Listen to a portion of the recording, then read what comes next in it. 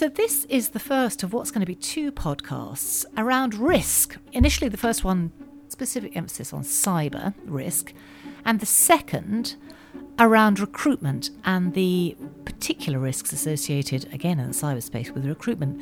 Now, Warren, you brought us these stories. Introduce yourself. I'm Warren Howlett, Head of HR Content at the CIPD. So people risk has been around for a really long time. It's actually, as a concept, nothing new. But what we want to do is focus on 2 really emergent areas where we're seeing significant change. So in this first episode, we're going to be looking at cyber risk and specifically how people play into that. The big breaches at organisations like Uber, Sony and the NHS, they all hit the headlines, but we never actually hear about countless other breaches. 90% of large organisations have experienced some kind of breach, around 75% of SMEs, and a lot of that is coming from the insider threats. So those are employees which are within the organisation and intentionally or unintentionally causing a breach for that organisation. So that's the first area that I think is really interesting and one where we want to raise awareness, both in terms of the risk itself, but also as organisations, how can we most effectively tackle that risk? And in the second episode, we'll be focusing on the people risks specifically around recruitment, where fraud is becoming a major issue. There is a significant amount of fraud that's happening in the recruiting space, in particular for candidates. And they'll be encouraged to apply for a job from a well-known brand, and all of a sudden someone from the organisation who's purporting to be from that organisation is asking them for some money, for a visa, or asking them to pay for a work permit. The candidate gets sucked into this cycle of paying into a fraudulent activity. So this time we're going to look at organisational cyber risks and what HR can do to combat them. And we are approaching a key deadline on this. Between now and May 25th next year, all companies have to formulate a policy on the EU General Data Protection Regulation. That's the GDPR. Now, this is one of the biggest changes to data protection legislation in the past 20 years. The intention is to give everyone living in the EU greater control over their personal data, and that is creating a seismic shift in the IT landscape too. We all know that digital systems are potentially vulnerable to failure or even attack. You'll remember WannaCry, that ransomware attack which created chaos in the NHS, and the GoldenEye attack which directly targeted data held by HR teams. But most cyber breaches aren't created by IT failings. 96% of cyber breaches are down to humans, and that is the message that many organisations are being very slow to grasp. Which department looks after cybersecurity in your organisation? IT, yeah, the IT. Just IT? Yes. HR and IT together, yeah. I would say it was the IT department. Do you think you're up to speed with cybersecurity at work? 100% yes. Well, I think our IT team is taking good care of that. Okay, so do you see it just as a tech issue then, not a people issue? I think it's a people issue. That's a difficult question. Cybersecurity. I've only been at my current workplace for the past 4 months, and it's not really been a topic that's been considered. Here are some scary figures. 47% of HR departments have no idea when cyber resilience was last reviewed in their organisation, and just 22% have looked at people risks in the past year. CIFAS is the largest cross-sector fraud-sharing organisation in the UK. It maintains a national database of confirmed fraud cases, which it shares with its members. That's businesses, charities, public bodies and individuals too. It also maintains an internal fraud database to combat insider threats. Lee Darcy is Director of Engagement, and he told me what we all know to be true. Fraud is on the increase, we know from our numbers. If you talk to the Office of National Statistics, everybody, the police, are all saying fraud is a major issue. And it's so much more easier now for people to commit a crime in their bedroom with their laptop than it is to actually kind of do it physically with all the CCTV cameras that are around. In the old days, people would put stocking over their head, wouldn't they, and go into a shop with a cucumber in a plastic bag. Now they just stay in their bedroom, get their laptop out and pretend to be someone else. So unfortunately, there are organised criminal gangs who will infiltrate organisations. there was an interesting advertisement on Craigslist for postmen to be, to earn up to £1,000 for stealing the mail. It really does happen on a regular basis. And we see all the time more and more intricate and innovative ways that people are finding to defraud organisations, which means that last year's controls may not be adequate for next year's fraud. Keith Rosser is Chair and Board Director at Safer Jobs. It's another non-profit, a joint industry and law enforcement organisation. It supports job seekers, agency staff and contractors with any suspected fraud. It's backed by government and the Metropolitan Police, and I asked Keith to tell me where these fraudsters are coming from. Unfortunately, it's global. So we've had a look at some of the organised elements to see where they're based, and we've found them all over the world. We've got Eastern Europe, Asia, all over the world, certainly in parts of Africa too. We've found that actually fraudsters can set up with a computer and operate anywhere globally and facilitate fraud in the UK. But it does highlight the issue, doesn't it, of the whole clicking on a link, an unknown link problem. And that's such an issue for everyone in their private and their professional lives. Yes. When do you click? When do you not? Yeah, that's right. And we're seeing a lot of targeted activity against HR directors and chief executives where sort of fake emails are going to genuine people's accounts because fraudsters are getting real names and working out their email addresses and are sending them all kinds of sort of ransomware, click through from email issues, but also targeting them to try and get a response of any sort from those people so that they can use that response in future to then say to the company that their CEO has authorised some payment or transfer. So we see that as well. We've advised a lot of CEOs and HR directors, etc., just not to reply at all because people take any reply, change the wording and use it as here your chief executive has authorised you to pay this money into our account for services. Criminal gangs and fraudsters targeting companies for money or data or sometimes purportedly moral crusades of one sort or another, that is the stuff that hits the headlines. But Rob Campbell, CIPD's own IT cybersecurity expert, says that although that threat is on the rise, it's better understood and there are protective products in place. So the bigger threat is actually already inside your organisation. Because that stuff is so much better understood, there's tools in place that you can use to try and mitigate that. I think most of the real threat these days, I think there's been a lot of studies done, most of that's going to come from what we call internal threat. And that's typically going to be people who've already inside your organisation. So the crossing a threshold to get inside has already been done. So that's why that threat is a little more visceral. Keith Rosser says he's seen a steep increase in the number of people actively looking to defraud organisations. People are deliberately trying to get into organisations just to commit fraud.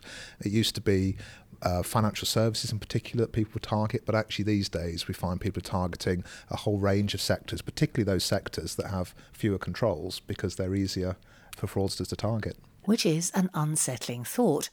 But not surprising, given there are broader drivers of organisational risk. Here's Warren Howlett again. The amount of data and information has grown exponentially, but so has how employees interact with that data and each other. So 7 out of 10 employees interact with more folks than they have done in the past.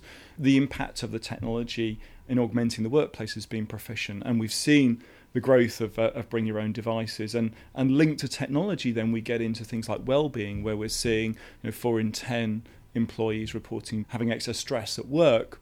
And the reason why that's important is when people are more stressed, they tend to make poorer decisions, they tend to demonstrate the kinds of behaviours that you wouldn't necessarily want to see in the workplace.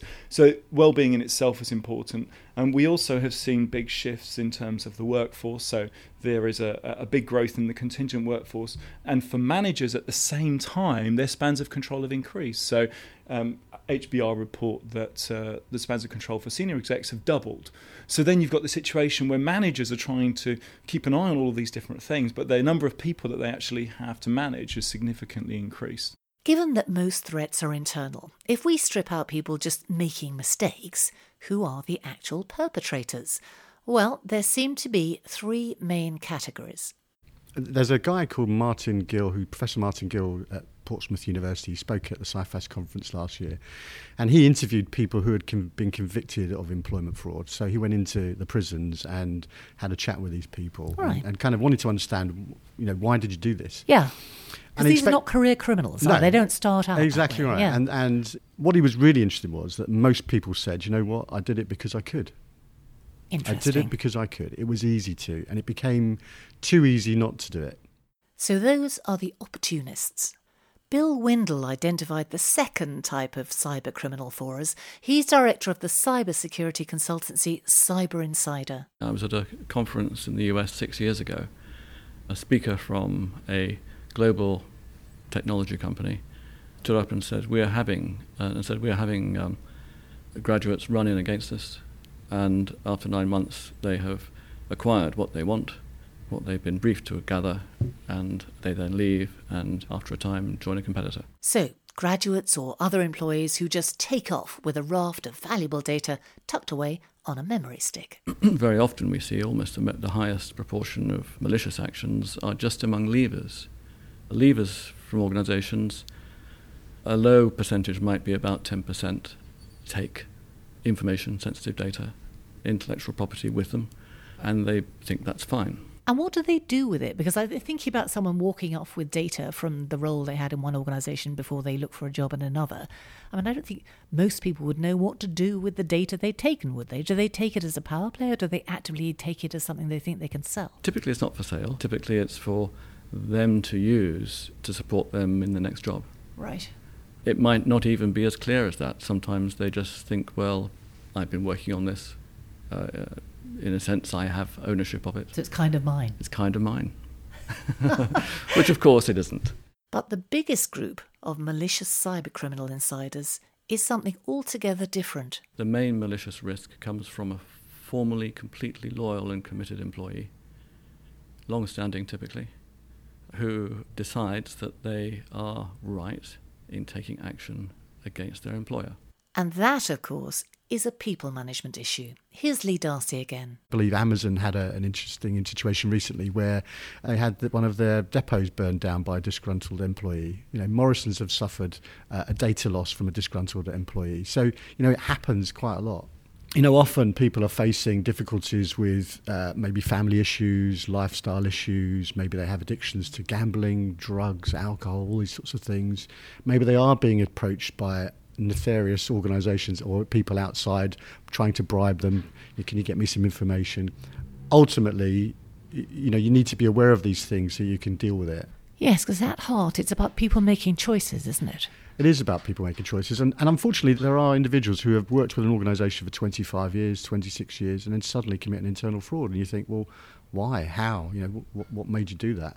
Something changed in their life. Maybe their partner died. They're finding it very difficult to make ends meet financially. Or just the pace of change in the organisation. We're constantly told about, that you need to be agile, you need to be changeable, that, everything is different the way it was last year. That's challenging. It is all challenging, absolutely. There are lots of challenges, both internally and externally from people's lives. So from HR's point of view, it's around understanding this is obviously, first and foremost, a people issue rather than an IT issue. So it's around how you're managing people as well as the systems you're putting in place to actually actively defend yourself from fraud. Yeah, absolutely. My CEO has a good way of putting it. Years ago when people threw a brick through a window, they didn't call it brick crime. Right. Cybercrime it's just a crime. It's crime. It's theft. It's dishonest acts. So in reality, we're dealing with criminals. So we have to treat people and do all the kind of things we need to do around risk management to make sure criminals can't have access to the things they want to get access to. Okay, enough scare stories. What can HR do about this? The first part is the kind of the new people. So, kind of vetting new applicants, if you like. I'm staggered how many organisations don't do it effectively. And Keith Rosser reckons that just to be seen to be doing it is often enough to deter criminals from trying. Where it's people who really are intent on doing harm. Just the fact they know you do vetting actually is a deterrent. But how thorough does a check need to be? Here's Lee. You want to check that they've got the results, they've got the qualifications, they've got the background, they've got, you don't want to just take the CV as being what it says. You need to check CVs and references. just a starting point? I often do say lies, damn lies, and CVs. Unfortunately, yes, it's too easy to put what you like on a CV, isn't it, really? So would you advocate vetting for every role, however junior? It's a really interesting challenge, actually. You could easily say, well, this is a low-level risk role. But, even a cleaner at night wandering around your office, it's surprising what they might find. It's surprising what they might do. Just vetting to make sure that they are the people they say they are, that they've got the background they say they've got. And given this is a global issue, your take on this would be that pretending it hasn't happened, keeping it to yourselves, organisation, none of this is a good idea. The defences will be much more effective if organisations are collaborative and share. There are a couple of issues around this. First of all, there aren't harsh enough penalties. The consequences really, I think, for most employees who commit these offences, they think they can get away with it. They think, do you know what will happen is if you find it and you investigate me, I'll just resign and I'll go somewhere else, and you'll just write a nice little bland reference and I'll go and work somewhere else, and maybe I'll do it again, maybe I won't. But there will be very little punishment. They may not get reported to the police. When it is reported to the police are absolutely up to their eyeballs. They're probably going to say, well, actually, you're a big organisation. We're not going to investigate this. So it doesn't go all the way through to a conviction. So it's we have to kind of collaborate, because we're not talking about people who don't do their job well. We're talking about people who commit crimes. And some of these people do it again and again and again and again. So vetting people on the way in and sharing fraud information are two good defensive moves. But what about systems and practices? Are there things you can do to minimise the risk? It's about making sure that the HR department works really closely with the risk function and finance to ensure that all of the necessary controls appropriate to that organisation are in place. It should have really good procedures around things like whistleblowings to make sure that the sort of sign-off and control mechanisms are appropriate to the organisation they work in. We often say that where you've got sole dependencies, where one person has this ability to kind of be creator, master and authoriser of one piece of work, we find actually that often fraud persists. That was Keith Rosser, and according to Bill Windle, it's also vital that every organisation, big or small, designates one single person to be the accountable owner of fraud risk. Unless you have a single point of accountability, you end up with it being disaggregated. That coherent approach to control, to strategy, to capability, to investment, to efficiency, all the good things that from a business point of view you have to achieve, tend to be much less well done. The CEO has someone they can ask, let's say once a month, tell me about the top 3 risks we discussed last month. How have they changed? What are the implications for our strategy? Does this mean we need to invest more or invest less? And immediately you start to drive down both the risk and you absolutely get a team-based approach. Bill recommends the HOMA framework as a useful tool. That's Holistic Management of Employee Risk. It's a guide produced by the government authority, the Centre for the Protection of National Infrastructure. Well, first of all, I'd say that the brief from CP&I was to produce something that was close to being fun to read, a playbook, if you like. And bearing in mind its security guidance, that was something that we took to heart. It's designed to help you figure out your own organisation's risks. It has a series of questions and exercises, and it's intended very much to be something that's interactive and meant to stimulate through a set of what I would call universal principles. For example, what are your organisation's top 3 people risks right now? If the Chief HR Officer doesn't know the answer to that question, it probably means that that hasn't been formally identified and defined, and therefore it means it's not really being managed. The challenge here is to maximise protection without undermining relations with your employees and suppliers. It's not that difficult for organisations to put up barriers and monitor people's activity, but you're dicing with a loss of trust there. So how to be secure without making people feel spied upon or even misled? Here's Rachel Neiman. She's CEO at the Corsham Institute. I don't think it's about being spied upon. I think it is again about openness and transparency over the responsibilities of the company and of the individual workforce within that company vis-à-vis the data and the information the organisation holds. The data we have in an organisation belongs to other people. It's other people's data.